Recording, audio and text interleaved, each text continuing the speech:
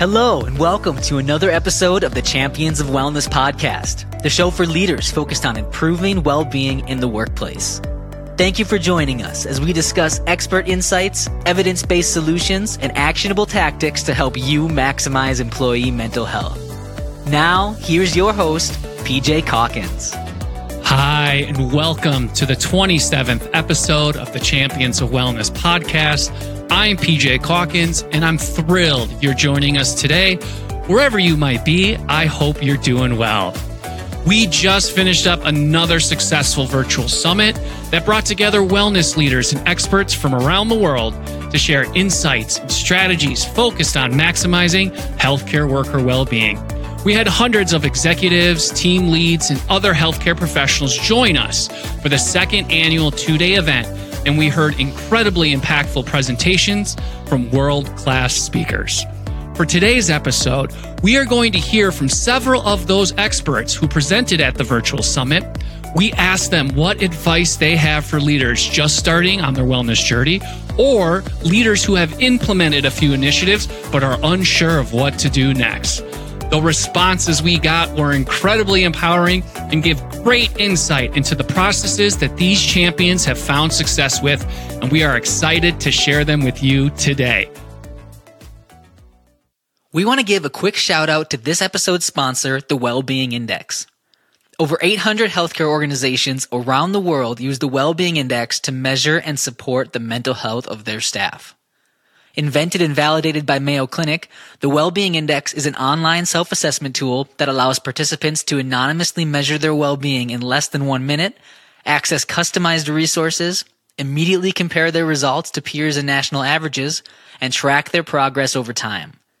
The tool then provides organizational leadership with de-identified data to help them pinpoint the causes of distress, address the areas most in need of support, and track the effectiveness of their initiatives.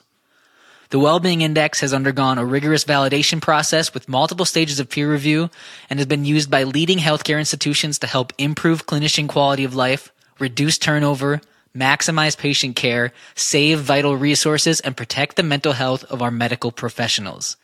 To access case studies, validation articles, and even take a free demo of the Wellbeing Index, visit www.mywellbeingindex.org.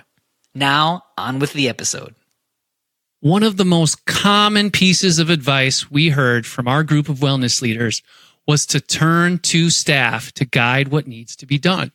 Hear it from the people directly within your organization. Katrina Jones, one of our Virtual Summit 2021 keynote speakers and a diversity, equity, and inclusion leader at Amazon Web Services, had this to say about going directly to your staff to collect diverse perspectives on the experiences of staff and potential solutions to maximize their wellness. My advice would be to go directly to your employees. I would advise leaders to gather a cross-section of employees from across the organization and be, specific and intentional about pulling in employees with different identities and different backgrounds, different situations, different home lives. Into a group to continuously survey them about what's working, what's not working, what needs are being met and aren't being met, and also to, ask about any barriers to accessing any wellness plans or any wellness resources. I think one of the biggest opportunities for many organizations and leaders in this space is to consider and understand what is the user experience. So if I'm trying to access this wellness resource, is it easy? Are there any particular hurdles for me that I might need to, get over or get through in order to access and to make use of this resource? Understanding from a user perspective, and not necessarily your perspective, but from a diverse user perspective, will really help you to improve the quality of your wellness offerings and make sure that they serve a wide variety and wide breadth of people. We also received insight on the same idea from Dr. Deanna Santana, the Executive Director of Physician Wellbeing and Engagement at Advent Health and Executive Director of the Coalition for Physician Wellbeing. Dr. Santana gave us this advice about creating and implementing a steering committee to help guide initiatives. I would say start with a steering committee, specifically for creating a strategy. This is not a one-person job. If it is, you will burn out really fast. So bringing in leadership, anyone that has an interest or desire in well-being, those are the people to bring to the table because they're just as passionate and have as much energy and can be a big driving force for you. In a similar vein to the advice we just heard from Dr. Santana, several speakers discussed the importance of truly understanding the problem in order to craft targeted and effective solutions. Physician coach and burnout author Dr. Paul DeChant gave us this advice about how we can gain a full understanding of the causes of clinician distress. You know, the very first thing to do, because it's kind of overwhelming, there's so much that needs to get done. The first thing to do is to truly understand the problem. And particularly for leaders who are not practicing clinically, shadowing clinicians while they're working will teach you more than anything you can learn from working with a committee sitting in a conference room looking at spreadsheets and reports. So work with your clinicians and connect with them and find ones that are open to it and actually just follow them around for a few hours to see the realities of the challenges. David Parks, Vice President and co-founder of Blue Point Leadership Development, similarly mentioned the need to research and filter the vast amount of information available to us on employee mental health. There is so much information out there on health, fitness, well-being, organizational dynamics, and leadership. And my encouragement would be to research the world, scan the research, read the books, become familiar with the models, then filter it through your lens of what makes practical sense for your organization, and then do it. Prototype, experiment, measure, but the key thing is taking action. Another common piece of advice for leaders who are just beginning on their wellness programming was to develop a plan based on already established strategies and processes that may have been successfully implemented at similar organizations. Dr. Lynn Myers, Chief Quality and Medical Officer at Texas Health Physicians Group, had this to say. Well, you need a framework and you need a plan. And I would choose something that's a proven framework so that you're not reinventing the wheel. There are lots of resources out there, and the opportunity to use proven frameworks actually allows you to get a head start on your journey. Several speakers also highlighted the importance of accurate wellness measurement as part of this established framework. We heard this advice first from Patrick McNally of the Wellbeing Index. The piece of advice that I would give to leaders and champions of wellness that are just getting started on their journey is that you can't correct and you can't fix what you don't measure. And so it really begins with having a survey tool and the data that you need to be able to know what steps you need to take moving forward. And Dr. Kristen Jacob and Courtney Hilbert of the Spectrum Health Office of Physician and APP Fulfillment shared similar insight on the need for measurement and the benefits of learning from each other.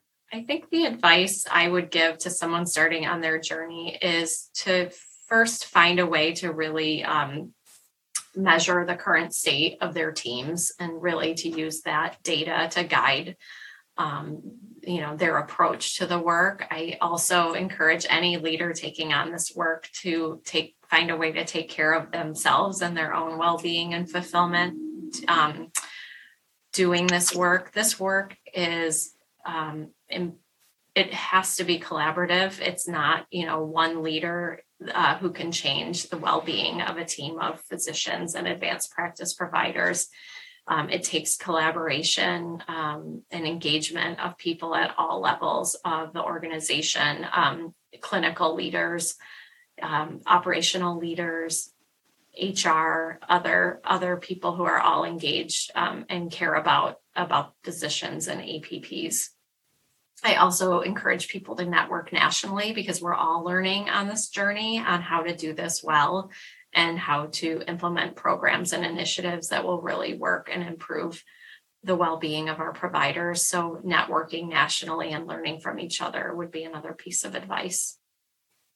Yeah, I would absolutely second all that Courtney's contributed. And some of the advice I had gotten early on as I started this role was thinking about that wellness is everybody's responsibility, and that so much of doing this work is based in education, awareness, creating a platform, which the Wellbeing Index provides a wonderful platform for us to be springboarding this work, springboarding the conversation about the importance of well-being, and then really changing the narrative that this is everybody's responsibility to care for our caregivers. We've heard this next piece of advice before from many of the wellness champions that we've talked to over the years, and it is such an important thing to remember. And that is, don't do it alone. Seek help from other champions and reach out to those in your organization who are willing to help move this work forward. Dr. Stephanie Simmons, Vice President of Patient and Clinician Engagement at Envision Physician Services, had this to say on the importance of working with people on the wellness journey.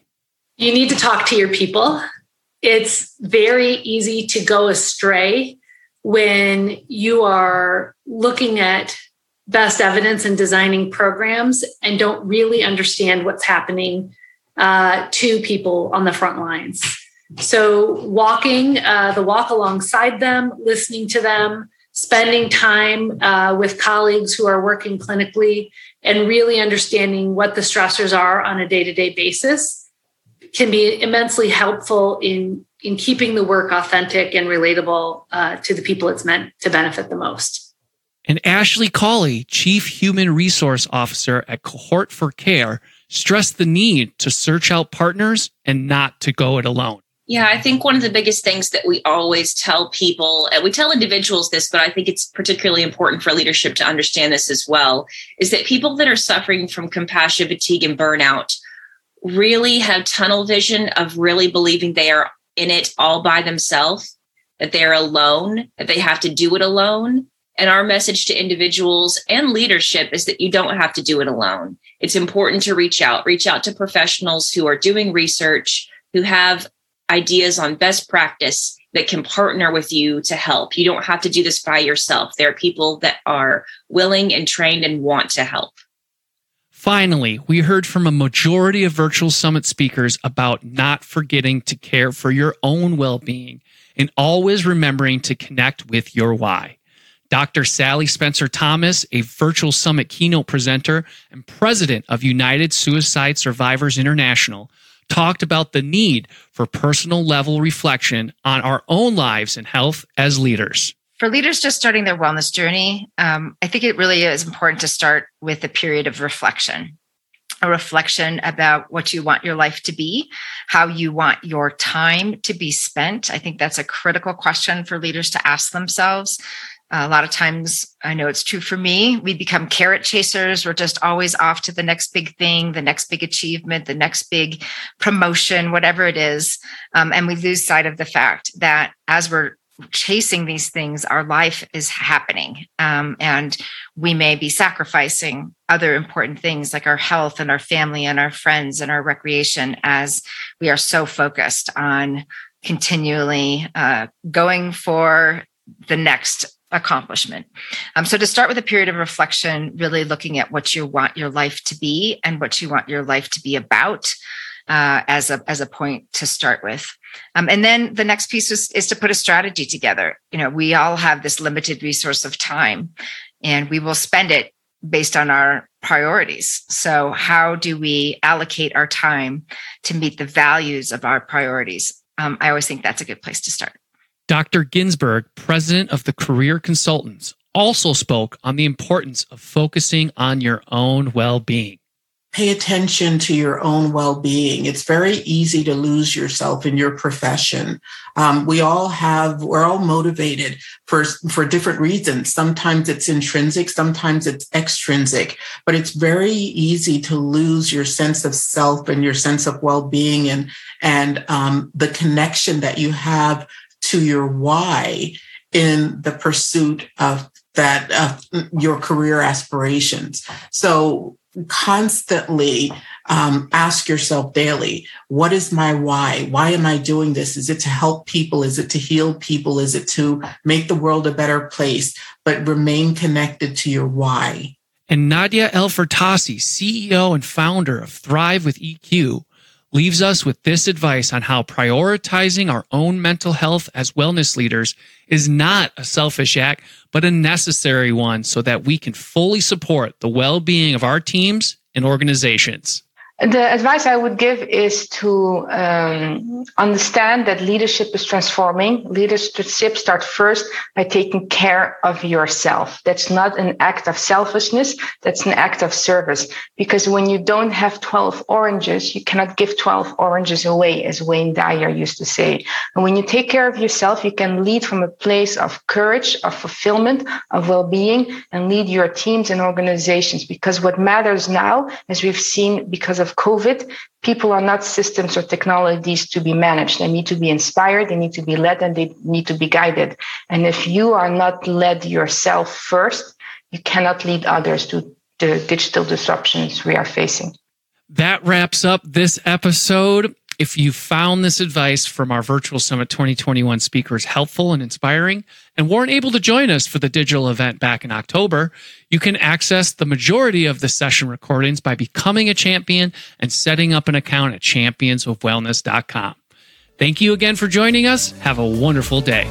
And that concludes this episode of the Champions of Wellness podcast. For even more content focused on improving well-being in the workplace, visit our website at championsofwellness.com. Become a champion to get on-demand access to exclusive insights, strategies, and resources from the world's top wellness experts, all designed to help you maximize the mental health of your teams. Subscribe to the show wherever you get your podcasts, and don't forget to check out the Champions of Wellness online video library, publication, blog, and more.